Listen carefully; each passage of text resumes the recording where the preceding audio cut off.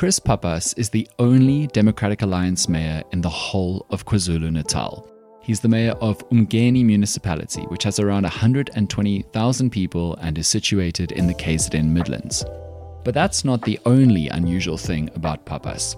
He is young, white, and openly gay, and he was just recently announced as the DA's premier candidate for the whole of KwaZulu-Natal based on his successful run to become mayor of Umgeni. Pappas became an international news story this year when he was announced as one of the international magazine Time's 100 Next Leaders to Watch. And as soon as he was announced by the DA as their candidate for premier in the next election, he was immediately subject to highly publicized and widely publicly engaged with allegations, serious allegations, about alleged corruption involving municipality budgets and his ex-fiancée.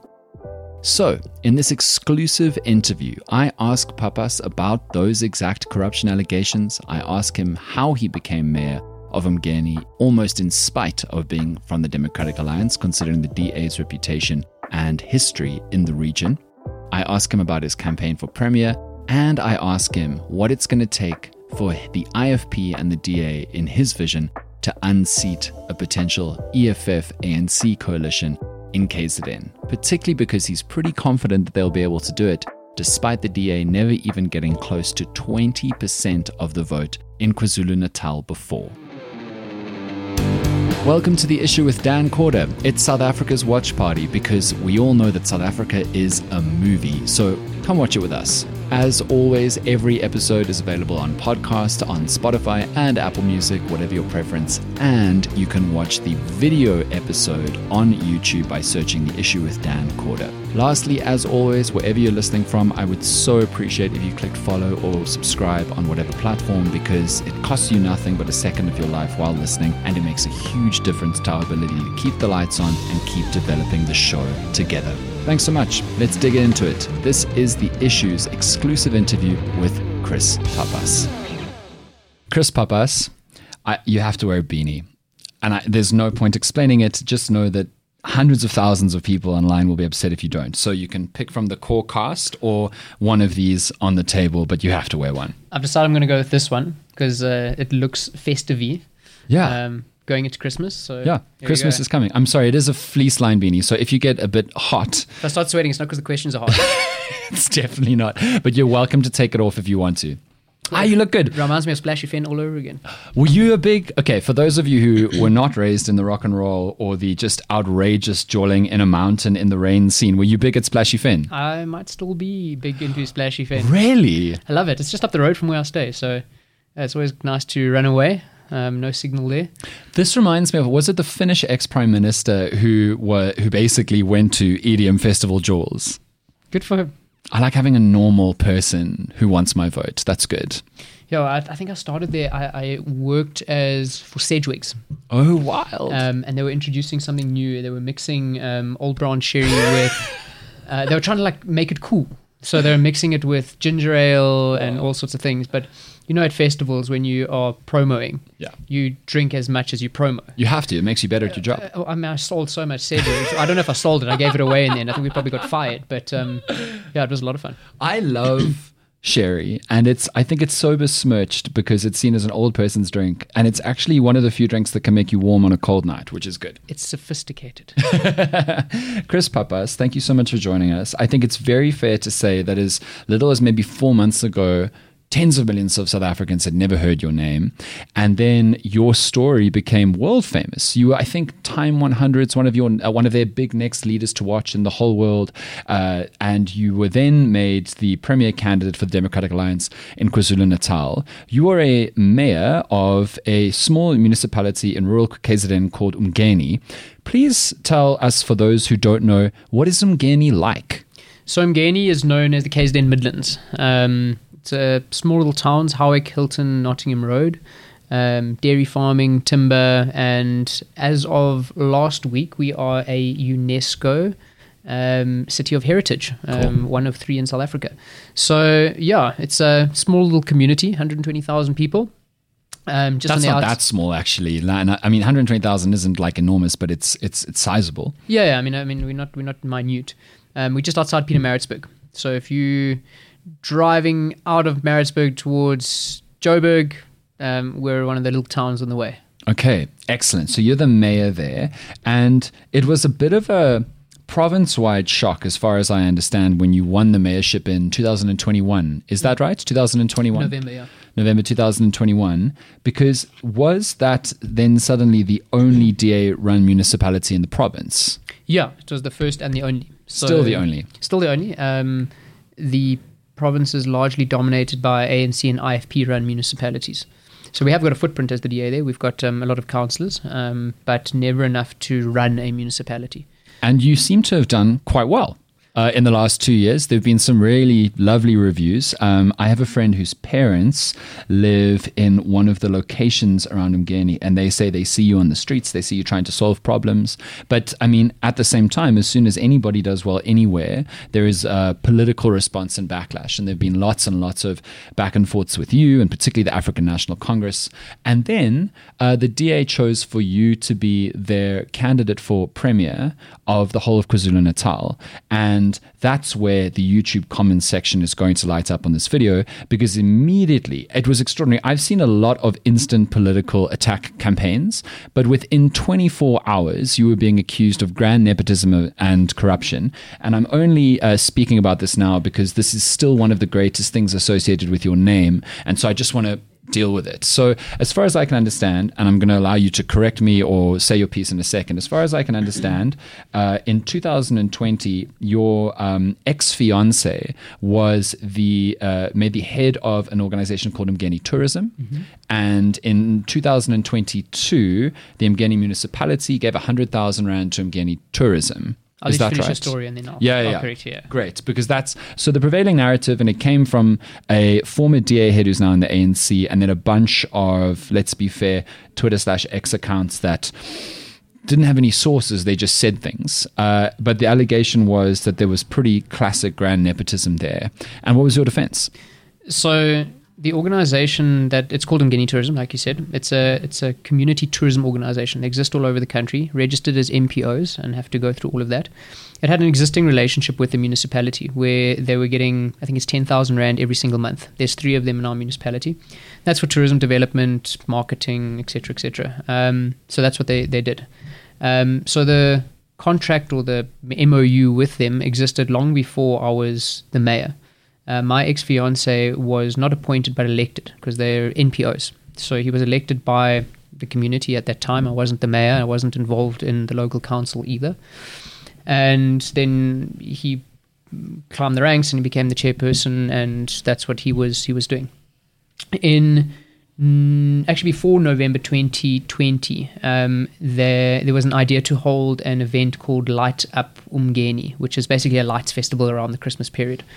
And they made a request for the municipality to assist, like we had assisted all the other community tourism organizations, and they asked for 50,000 Rand, not 100. They asked for 50,000 Rand for tents, sound systems, all the other things that go with the festival. And the municipality paid 50,000 Rand to Umgeni Tourism for those sorts of things. So there was never a payment of 100,000 Rand, first of all. It was to the organization and not to a company or an individual. The other thing that they claim is that his company apparently benefited from that. The company that they talk about was only registered in August 2023. So they claim it benefited in December 2022, but it didn't even exist at the time. Okay. What else is there around the issue? I declared my interests. So as to say, because I knew they were receiving 10,000 Rand prior to my becoming mayor, I declared my interest with the municipal manager and the speaker, and I said, this organization receives money from us. He was a volunteer. He didn't get paid to work there, like all the other people on the board and who volunteered. And they proceeded to host their event. That same event was also sponsored by the provincial government, who gave, I think it was 200,000 Rand to that event. ANC led at the time? ANC led provincial government, gave 200,000 Rand also to help run that. And then there was sponsors. There was a big timber company that gave 100,000 Rand. There was a couple of supermarkets. So it was a well-sponsored event. We were a very, very small contributor to the event. And yeah, so the source wasn't actually the former DA leader. The DA leader took it off of Facebook. That's where it started, off one of these accounts. The account has you can't trace it, and when you ask for evidence, no evidence is provided. You have been reported to the public protector. Has anything happened there? Yeah, so the public protector, when things are reported, they're supposed to investigate them. They came and they asked for the documents that are already made public. They were public already, but I shared them again, compiled them. Everything from our payment records as a municipality to my disclosure of interest to the municipal manager and the speaker, the the committee resolution. So the request or the business plan came to one of the committees, and get economic development, and that's where it was put forward. So one of the other accusations was that there was never a record of what this money was going to be spent on. Sure. It was just that councillors didn't read their agendas. So there was it was actually two business plans on consecutive meetings. The public protector came, we gave them the documents, we haven't heard back yet. And the other people that came was the Department of Cooperative Governments and Traditional Affairs. Funny thing is that one of the ANC councillors in December 2022 reported this issue to COCTA, which is the provincial government department that plays some oversight over local government. They came, they asked for the documents, we gave them to them, we never heard back from them. A year later, after I'm announced as Premier, then suddenly they're interested again. They came back to us to ask for the same documents. We said, we sent these to you about 9 months ago. Wow. And you never said anything to us. So, okay. Yeah, I'll wait for them. I'll wait for the outcome. Yeah, we wait and see. Yeah. What was it like to suddenly go from, respectfully, a small municipality in rural KZN is not the traditional headline hitter of South Africa, to being the top trend on Twitter? I call it Twitter because I'm an adult. Twitter for 2 weeks, and having all of these different accusations flying back and forth. And it's not just about your work as mayor, it's also about your private life. What was that like?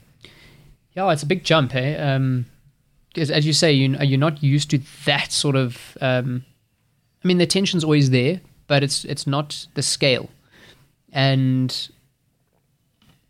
the thing about social media in general is that people can say whatever they want, and then it becomes your burden to respond. Whether it's just a simple question about what do you do as mayor, or what is your vision for KZN, to allegations like this. So there's this intensity.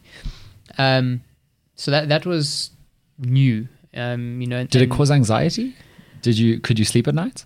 It did cause a bit of anxiety, the personal part of it, because it started to draw in people who had nothing to do with what I was trying to achieve. There was even one instance where people who were volunteering at this particular festival were accused of benefiting luxury vehicles. It was complete nonsense. My friend made a bit of a meme of it, I guess, a TikTok meme. She drives a Mahindra. So she went to a Mahindra and she's like, the height of luxury, my Mahindra Bakkie. And she was like, you made a bit of a joke of it. But they get drawn into it. So, I spend less time with my friends now because I don't want them to be in the firing line for stupid things. Oh, okay, I went and had a beer with a mate. What's happening there? Are they colluding about how they're going to steal the next government tender? And then you just bring people into that. So, yeah, it become isolated, I guess, when there's instances like that. I guess becoming a public figure is a part of that. So I want to talk about your run for premiership. But before then, how you became the only Democratic Alliance mayor in the whole province. So you are very different in a bunch of ways. Firstly, you're almost hilariously young for a South African politician, for which it really is a pensioners club in a lot of political parties at the moment. Secondly, you are fluent isiZulu speaking, which... maybe we would ideally in South Africa by 2023 not want to have as remarkable for white people, but it is. And thirdly, you are openly queer, you're openly gay. You're not the first person in South Africa to have a position of great prominence in public politics. But all of these things make you very, very different. How did you get elected as mayor? What do you think about your pitch or your campaign was enticing enough to cause this political upset? It's actually quite crazy, and the population that elected me is 75% Black South Africans. So, like, wow, here's a young white gay male. It's quite crazy actually. How did it happen? So we decided to build a proverbial wall around our municipality in terms of the messaging, because there's always so much noise out there, and it's easy to get bogged down in everything. It's always intense, and it's always so much. So we said, well, it's a local government election, and what is local about? Local is about your clean park. It's about your roads. It's about how do I keep my business open, street lights and things like that. So we really, really localized our campaign. We were quite intimate with how we engaged with people. It wasn't mass communication. It was small, intimate, ask your questions to us as opposed to past us on social media or through a leaflet or on a billboard. We kept the political noise out, spoke to the issues, and then we were also smart. We leveraged the weaknesses of our opposition. People were tired of the municipality abusing them insofar as you had to be connected to get a job, or if you didn't know someone, your business proposal would be thrown under the table. So was this an ANC-led municipality? Yes, yeah. If you wanted to get hired, if you any job opportunity, you had to be a card-carrying member. Those sorts of things. And was this a common knowledge? Was this your judgment on the way things were before you? It was a reasonable assumption at the time, but now inside the municipality, in the system, it's sort of you can see that it was true. I think it was Andre de Ruyter, the one interview, and he was explaining what that mafia looks like inside of Eskom. It's sort of similar in a municipality, but obviously much smaller and less money and less moving parts. And how systems and processes are taken over for some sort of alternative gain. Luckily, our municipality wasn't completely collapsed. We didn't get nothing left. So at least we did have something to start with. So when you got elected, did you go on a I Spy tour of who you needed to remove from the municipality to make it more clean? Yes and no.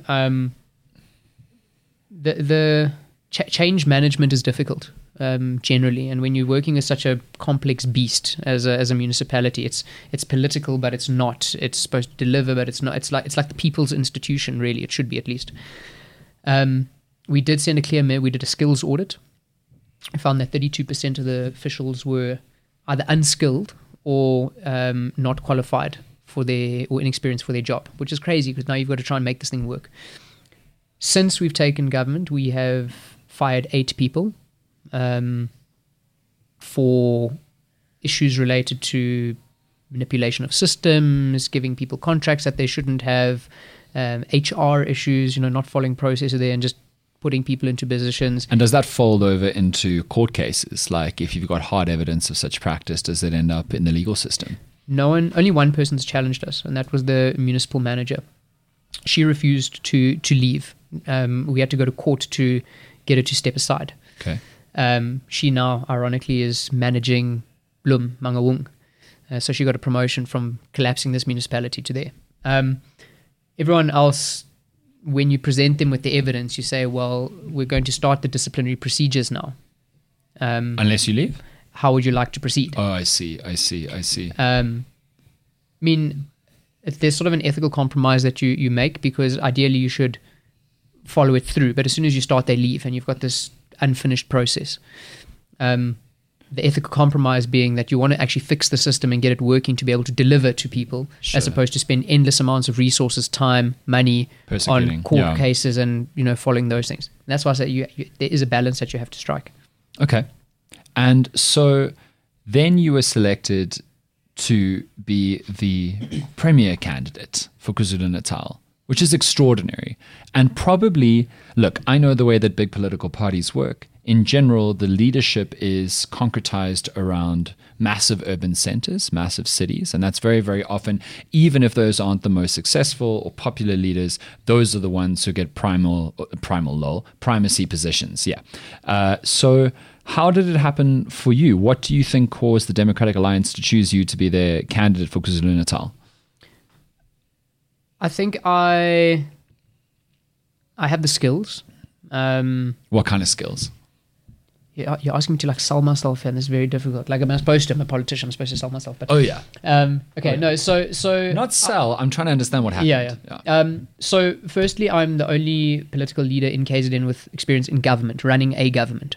Because no one else has. Because no one else has had that opportunity. I see. So here we're saying we want to take over government. Here's someone who's been in government and has done a reasonably good job over whatever it was, 22 months when I was announced. So he has a credible candidate for government. The second is the type of campaign that we want to run. We want to appeal to a younger generation, but not just for the sake of having a young person, but to say young people can lead. Young people can be given an opportunity and do well. And so that was a reason as well. My ability to communicate different languages does help. It breaks a barrier that exists in South Africa around trust. There's actually a bunch of really interesting psychological research about how much more instantly trustworthy people find those who communicate to them in their home language, which is quite interesting. Yeah, and it's I think it's probably around empathy. You can understand someone without a translation, which really does help. The ANC is scared of my profile, and it forces them to make decisions that they don't want to make, which always is good in politics. Can I have an example? So let me use both the IFP and the ANC in this example. So traditionally, those two organizations don't name a premier candidate. They don't campaign with a premier candidate. They wait for the end of the election, and then those who are elected then choose their candidate. You vote for the party. Yeah. They're now being forced to consider, and the IFP revealed this last week publicly, that they're being forced to consider changing the way that they've traditionally done things, because otherwise it seems as if they're endorsing me. That's interesting. So you change the political landscape. Best practices, yeah, sure. Okay. And then, simple practical things. So the municipality next door, Sunduzi, Pietermaritzburg, the capital,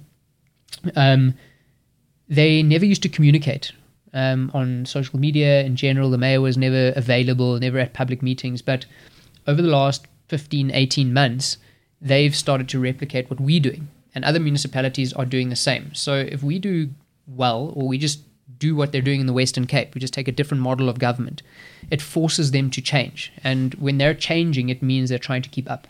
Okay. Which is a good thing. It means we're forcing them to do something that they're not used to, which means that they make mistakes, which means that they are trying to compete with us as opposed to us with them. Public records are also super interesting, because as soon as, we know that our president doesn't take questions from the media, for example, and that's because every single time you say something in public, it becomes on the record, whether to a journalist or in a tweet, as a statement that you can then be held accountable to. And that's what we're supposed to be. We're supposed to be held accountable as politicians. So, sorry, when you mention Cape Town, do you specifically mean Jordan Hill-Lewis's mayorship? I think just over time. So Cape Town started under Helen, under a coalition, and Helen and Patricia and to where Jordan is now. So I think I'm rather speaking about the type of government that we run, where it's more about, are you fit for service? How do we increase the amount of services to the poor sort of visibly, the water, electricity, things like that. The accessibility. Jordan's taken it to the next level, which is great, in terms of accessibility and accountability, transparency, showing you what government is about. That's something I've almost found that the ANC uses information as a weapon or a tool.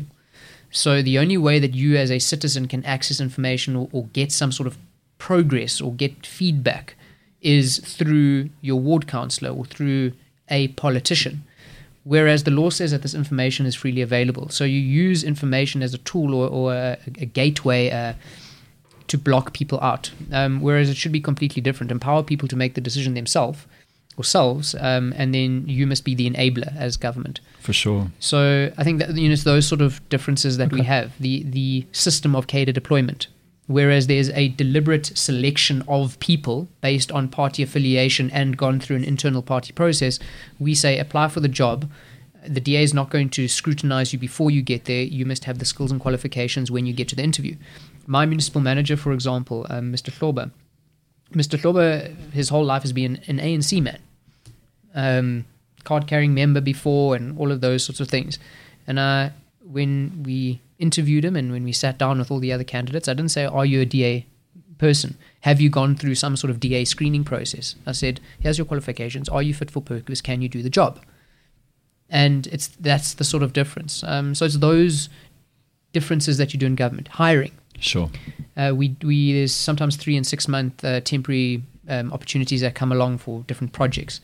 So how we do it is that if you're interested, anyone in the area, a certain geographic radius, comes there, puts their CV in a box or a container, and we ask a random member of public to select 10, 15, 20 names, however many people we need for that particular project, usually unskilled labor. Sure.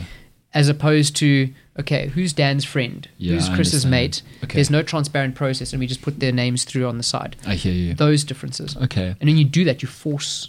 I mean, it's something simple, Dan. Like we bought a tractor with a disc so that we could help emerging farmers.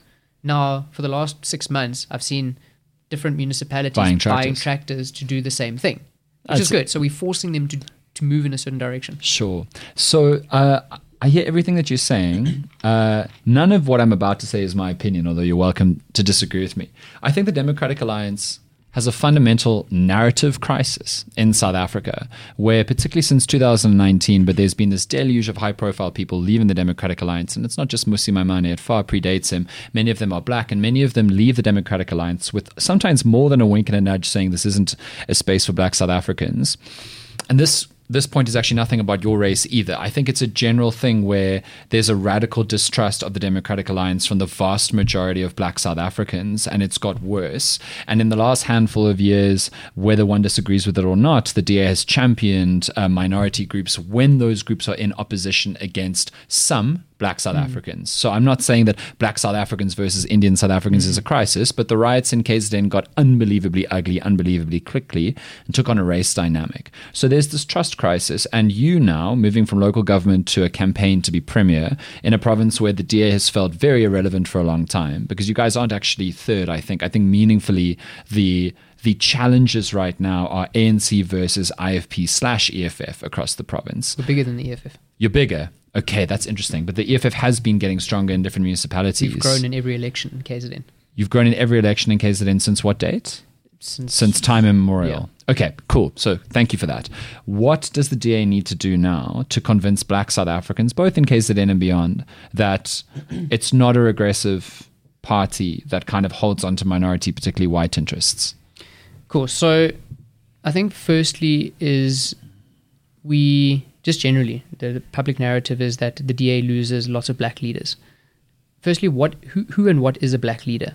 I mean, my crew, my campaign team are all black leaders. My deputy mayor is a black leader. Our spokesperson is a black leader. So we focus on those who have a title and leave as opposed to those who are still within the organization. And there's a lot of really good leaders who happen to be black. But the only thing I'll say about that is that people engage with political parties through their faces. Yes, yeah. So, no, okay, I'll get to that. Let me answer the question first. The second part is the focus on black leaders. There have been a lot of white leaders who've left the DA as well. Paul Bowie, Kutsia, there's a few, Athol Trollop, all for the same reasons that the black people claimed that they also left. So it's just to put into perspective. And it's usually interpersonal issues. Yes, but just on the claim bit, I'm not sure that white leaders have left the DA with the common refrain of it's because there's no space for black leaders in the Democratic Alliance. Some have. Some have said that. And that's why I say it's a common narrative. It's like people will leave the ANC and they'll say it's corrupt. But do you sometimes think that these DA leaders are right? I'm just focusing on the word claim because it sounds a little bit unstable. It sounds like, they say this. It's a claim. You know what I'm saying? So I think there's what we're trying to achieve is trying to make a really diverse organization. And in doing so, you're never going to please everyone, right? Claim is, well, what are you basing your justification on, your decision on? And I always use that, like it's easier to use a visual example. So if you go to, say, for example, a DA Congress, you'll see everyone there. And the vast majority of those people will not be white. At a DA Congress, that's our internal organization. And those are the people that make the decisions about the DA. If you go to a ANC, it'll be all black. If you go to a Freedom Front, it'll be all white, etc. So our project is to build something that looks more like South Africa. And generally in South Africa, the discussion around race is really difficult. We're always fighting about it in South Africa. So that's always going to be a claim. that when you try and have discussions around should we base policies on race or not, then some people will say because we don't want to base things on race, therefore I don't find expression. I think that's an ideological difference as opposed to a hard line on black or not black leaders. Okay. And that comes down to a fundamental thing. Do you believe in non-racialism or do you believe in multiracialism? Non-racialism is saying that, Dan, you are white, you do not represent all white people. Sakile, you are black, you do not represent all black people. Dan, you represent Dan. Sakile, you represent Sakile. Your race does not define you. And therefore, our policies in government should not be race-based because that does not define you. You're talking about affirmative action? Just generally. Okay. It can be, I saw something the other day, it was about farmers. Farmers can't export there's always something that's a conversation around race. The thing that you mentioned that is sort of more important is the issue of trust, because politics is about trust and perception. So we have to build trust amongst voters, and that's always difficult, specifically when the narrative about us is against us and it's based on a historical grounding, I guess, if that's where it comes from. So that's our difficulty, is to build that trust. I had a young guy stop me in the airport yesterday.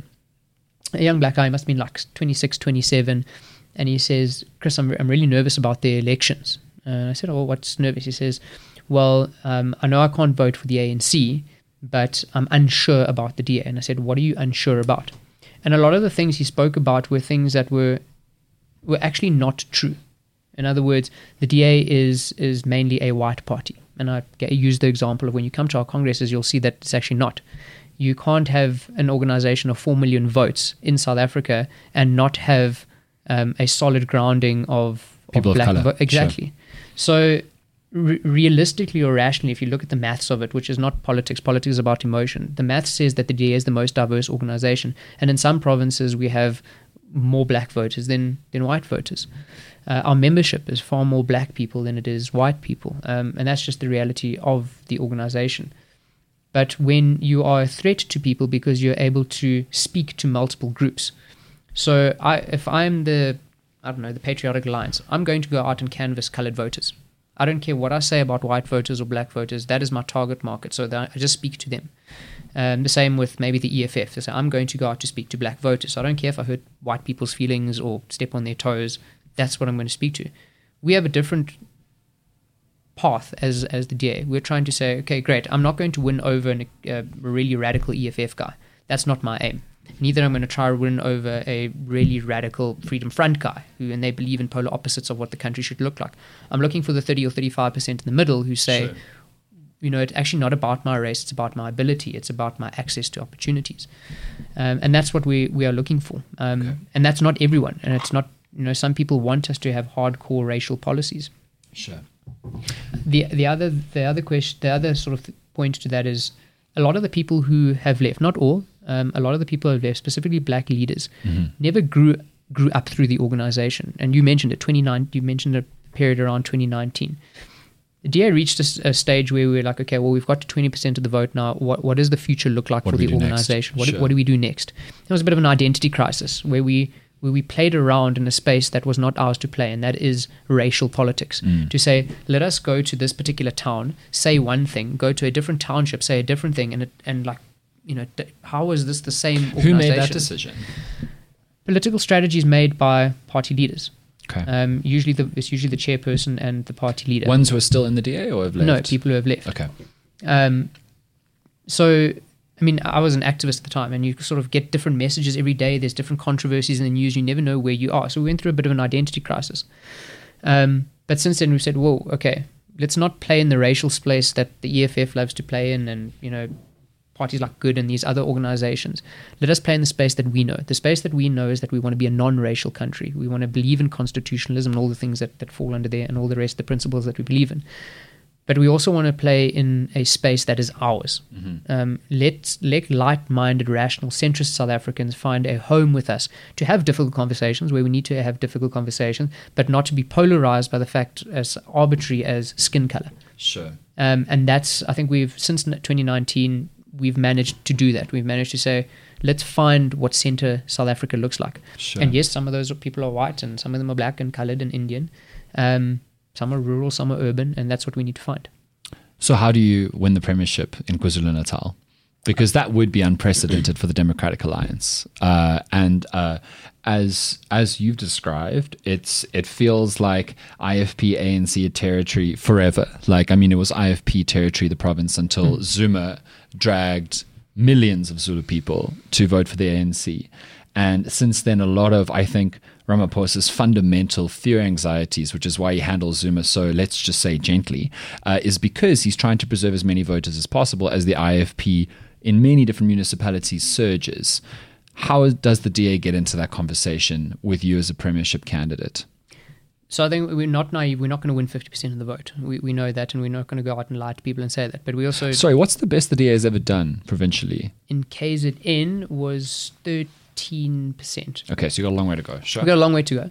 And that's why we say, but even the IFP and the ANC has been the only organization that's had that. IFP even had coalitions back in the day.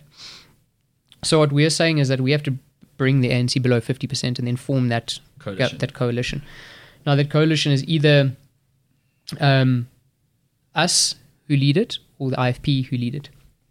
The polls currently have us anywhere between 17 and 21%, which is great. We've shown we've grown, and as I said, we've grown in every election in KZN.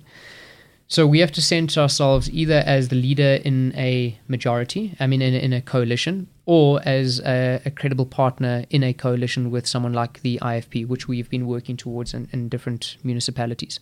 Have you guys? Yeah, you guys are in local coalition already, aren't you? Yeah, we have. We established the first in the country. It is getting hot. Goodness. Take it off. No, leave it. It's cool. No. I know it's got a fleece lining.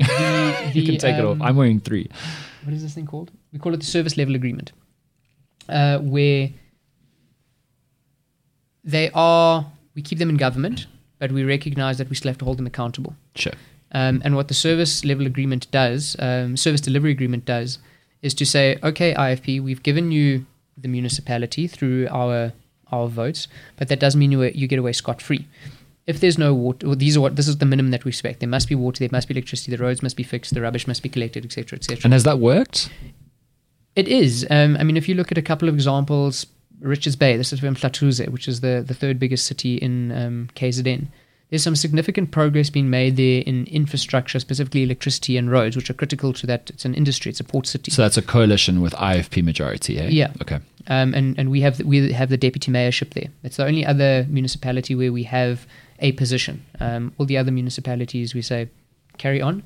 We ask for one position, and that is what's called MPAC. MPAC is Municipal Public Accounts Committee. That is who does oversight over irregular, wasteful, and fruitless expenditure. So, yeah, it's to say, okay, well, how do we make this thing work before the national elections and the provincial elections? How do we, if the IFP has a rogue councillor who's doing something wrong in a municipality, and we find that out, how do we tackle that issue without creating conflict between the organizations? And the same, if there's corruption or if there's under expenditure or poor service delivery, how do we deal with that issue as partners in government as opposed to just opposition parties? Okay. And yeah, it has its ups and downs, and every now and again you get a rogue mayor doing something crazy and you've got to deal with it, and you've got to balance the politics. Yeah, also South African politicians have really learned slowly how to do coalitions across the country. I think we in Gauteng have had it the worst. But there are so many parties here. Yeah, and so many Everyone of them... wakes up tomorrow and has a political party, Yeah, I think that still nobody knows much about who Al Jamar is, but we've had 2 of their mayors, so life goes on. So right now, Chris Pappas, let's say the DA tracks to 20% under your premier campaign for premiership, and the IFP gets 31% for a technical coalition. How do you see the likelihood of that right now? Would you say that you're fairly confident that the ANC will be deposed by an IFP-DA coalition come 2024 in KwaZulu-Natal? If we had an election tomorrow, then yes. What's the IFP's current polling? So I think it was the last independent polls, because we got our internal and then we've got independent. So the independent, I think there was Social Research Foundation that had, it was 44 to the DA IFP. Okay. And 45 44, I think it was 45 to the ANC EFF. Oh, hypothetical coalition there. Okay. Hypothetical as well. All the polls have the ANC under 50%. Right. There's no poll that has the ANC above 50%. So it's just what their coalition would look like. Their relationship with the EFF is not working so lacquer, but just assume. And then because there's no space for the EFF and you and the IFP's coalition. No. Okay. Would you take would you take opposition over a majority with the IFP and the EFF? Yes. Okay. You can't work with someone who's ideologically dissimilar. Yes, and or polar opposites. Yeah. We like polar opposites, and also the fundamental mechanisms of delivery in government are different. Okay. The IFP wants, not the IFP, the EFF wants state control, state power, centralization. I see. We want free market economy, power to the people, state devolved down as low as possible. So, I mean, there's some fundamental property rights. We believe in property rights. They want expropriation. I mean, some very fundamental differenses. You won't make it work. So the polls have and then the rest of the smaller organizations are at about 2 or 3%. So you need to pick up a few. So you can pick up someone like in KZN, I think at the moment, the ACDP, for example, has 1 seat. Right. You bring the ACDP on the board, and that forms part of the national multi-party charter. Then you have a coalition government. I mean, it's very possible. So if the IFP gets 24 and the DA gets 20, and you guys find 1 or 2 smaller parties to make a coalition with, will you demand, not you, shame, I'm not making this personal, but will the DA push for you to be the premier, or will you have some kind of deputy or influential position under an IFP premier? Well, we'll negotiate afterwards. Usually the bigger party gets the premiership, but we also, it depends. I mean, we might say we don't want any MECs, which are provincial ministers. We don't want any of those. We would rather have the speaker of the legislature. Sure. And all the chairpersons of the committees. Therefore, you can take government and we'll take the oversight. I hear you. So it just depends on what the results are in the end. What you don't want to do is set yourself up for failure. So if you have a rogue, I'm just making an example, a rogue IFP premier who just goes off the rails, then you're attached to them because you don't want to be complicit. Exactly. Yeah. So sure. They have to, who are they putting forward? What are their main objectives? Can we agree that this is how we're going to achieve things? Okay, no, you guys stay executive, we'll be legislature. So it's better to discuss afterwards, but safe to say that there will be leadership from both sides in there. Sure. Okay, Chris, Pappas, thank you so much for your time. I have one final question. Assuming you guys get into office as a coalition with the IFP and others, KZN for me, I mean, I work on a national radio station, so we get the national news. And every time KZN is in the news, it's like God cursed the place. It's like endless crises, floods, horrible outbreaks of this and dysfunctionality of that, and towns going bankrupt and healthcare systems collapsing and education is rubbish. What's the top 5 priority list for your coalition government, assuming you win? Infrastructure, specifically water. Sounds expensive. It's a lot of pipes. We have a crisis. You'd think load shedding's bad. Come to KZN and look at the water and sanitation. Cholera outbreaks and things like that are real. So infrastructure, particularly water and sanitation. Unemployment. But that's really multifaceted. So our small towns are dysfunctional, so no tourists go to them anymore, and we have such beautiful places in KZN. So if your roads get to the small towns, and when you get to the small towns there's water and electricity, slowly you can regrow the economy. Sure. Your sawmills can start working again, your dairy factories and all these things that used to work in those areas. So infrastructure, unemployment, and then our education system. Mm-hmm.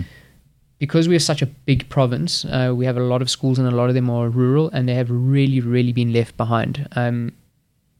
Toilets are just one issue that often comes up. But it blows my mind that that's still a thing. I mean, and it's crazy. I was looking at numbers the other day, and someone, I think it was, they spent 28 million rand, or they wanted to spend 28 million rand on the SARMers, and that was coming from the provincial government. Meanwhile, many of our schools don't have flushing toilets or toilets at all. And also, sorry, I just remembered another story. KZN is always in the national news for a crisis. There was a story of the local government in one municipality, not yours, decided to build new toilets, and they built 15 on one home. for no reason that anybody. And there was a call center. And then we went and asked. Well, not we, but like the nation was like, "What the hell?" And they couldn't say. It was staggering, because even on a level of corruption, I struggle to understand how a corrupt politician can benefit from 15 toilets on one like side. one. I don't know. Anyway, okay. And someone else opened a dirt road. Did they? Someone opened a dirt road for however many millions. Wow. And they did like a ribbon cutting on the dirt road. It was quite interesting. Okay, so unemployment, education, and infrastructure. Yeah, but there's I mean, we know what the big problems are, as you said, but there's small issues within the province that would make a big difference. So small towns and secondary cities, there's a huge influx to places like Durban, Pietermaritzburg, Richards Bay. Those cities can't cope. So we need to fix the outer-lying areas so that they actually become economically viable. Issues around the renting of informal houses. So in informal settlements, people are paying rent to people who don't own the land in the first place. So to get rid of, or to at least fight back against that, to say, well, you earn so little, you're living in an informal settlement, why are you paying rent, and to who? Mm-hmm. So there's issues within issues that we need to look at in KZN. Mm-hmm. Housing, huge issue. How do you deal with that? We can't carry on with the same model that we've been going on with. So what does a sustainable model of housing look like?